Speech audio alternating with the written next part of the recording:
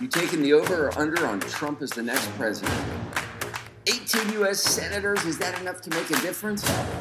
Udi moves quantum cats mints to Thursday. What do you think about that? Chaos to clarity, noise to narrative. It is Tuesday, January 30th, and it is time for some rare bits. Today, the Crypto Greed and Fear Index is a 61. We are up 6 degrees from yesterday. The NFT sentiment is also up 1 degree. We're at a 31. Top crypto search term is SUI, call sign SUI. It is up 53% on the 7-day. Top NFT search term is MetaZoo. Bitcoin dominance is up a good chunk. ETH dominance is down. ETH volume on the NFT side is up 2%. On the Solana side, it is up 21%.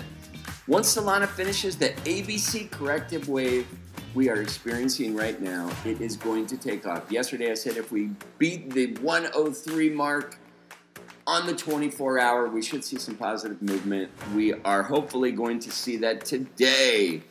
Gabar, France, launches a brand new Metaverse experience. Why would you buy perfume in the Metaverse? Is Calexo the new kid on the block? Stephen Nayroff and the ETH lawsuit. Place your bets. Current tally is 55% that Donald J. Trump will be the next president of the United States. That is if you are a betting man. And Neuralink's first human trial is in a human. Let's see how long it lasts and how long before this human actually gets hacked. Before we get into some more news, we are going to check some numbers for the nerds. And on the 24-hour heat map, we have nice green. We have some dark green. Solana's up over 6%. Everything is up about 2-3%. What are we talking about? Bitcoin is up to $43,395, trading 3.1% up on the 24-hour. Ethereum up 2.1%, trading at 2308. BNB at 311. And Solana with a nice pump as of this morning. It was up 7%, trading at 103.71. 103 was our mark to watch yesterday. We surpassed it. Hopefully we continue with some good momentum today. I'm going to circle back in 1 sec and look at the 1 hour heat map and see where we stand just from when I did my report this morning to where we are now. Top sales on the east side, you know what it is. We have CryptoPunks. We had 2 CryptoPunks sell, one for 59.9 ETH, the other one for 51.9 ETH. Top collections on the Ethereum side. We have Dark Frontiers, Loot Crate, Fortune Founders Key, Zokio, Argus Genesis, and Early Retired Cats Club. Those are the top 5 on the Ethereum side. When we look at the Solana side, we had 2 Peppermint Passes sell for 250 salamis. I did a double dip on what is the Peppermint Pass. The Peppermint Pass is a sniper, an NFT bot. It's an automation software. There's a supply of 202 of those, and the current floor is 249 salamis. I was just wondering, is that watch trading? It seems to be a legit thing behind it. So there you have it. Just doing a little legwork so you don't have to. Top 5 movers on the Solana side are Crypto Undeads, Ori, Kami, Red Cats, and Lily rounding out the top 5. Lily is still below 1 salami.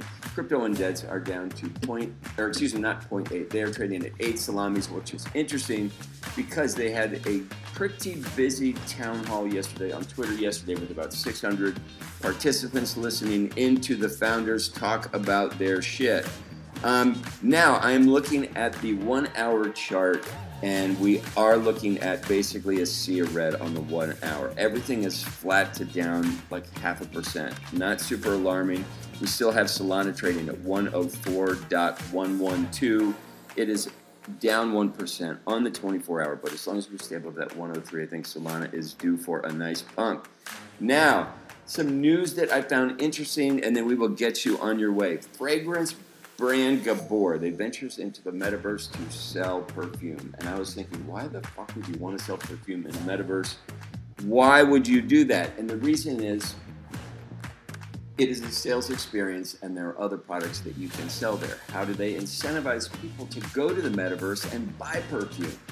You sweeten the pot. If you get 20% discount everywhere else in the Metaverse, you get a 25% discount. Now you have an immersed audience checking out your products in an experience that they have yet to encounter. It's up to the kind of company how elaborate they choose to make this experience, but we are entering a new realm, and to ignore this as a possible venue to meet your customers where they are is a mistake in my opinion.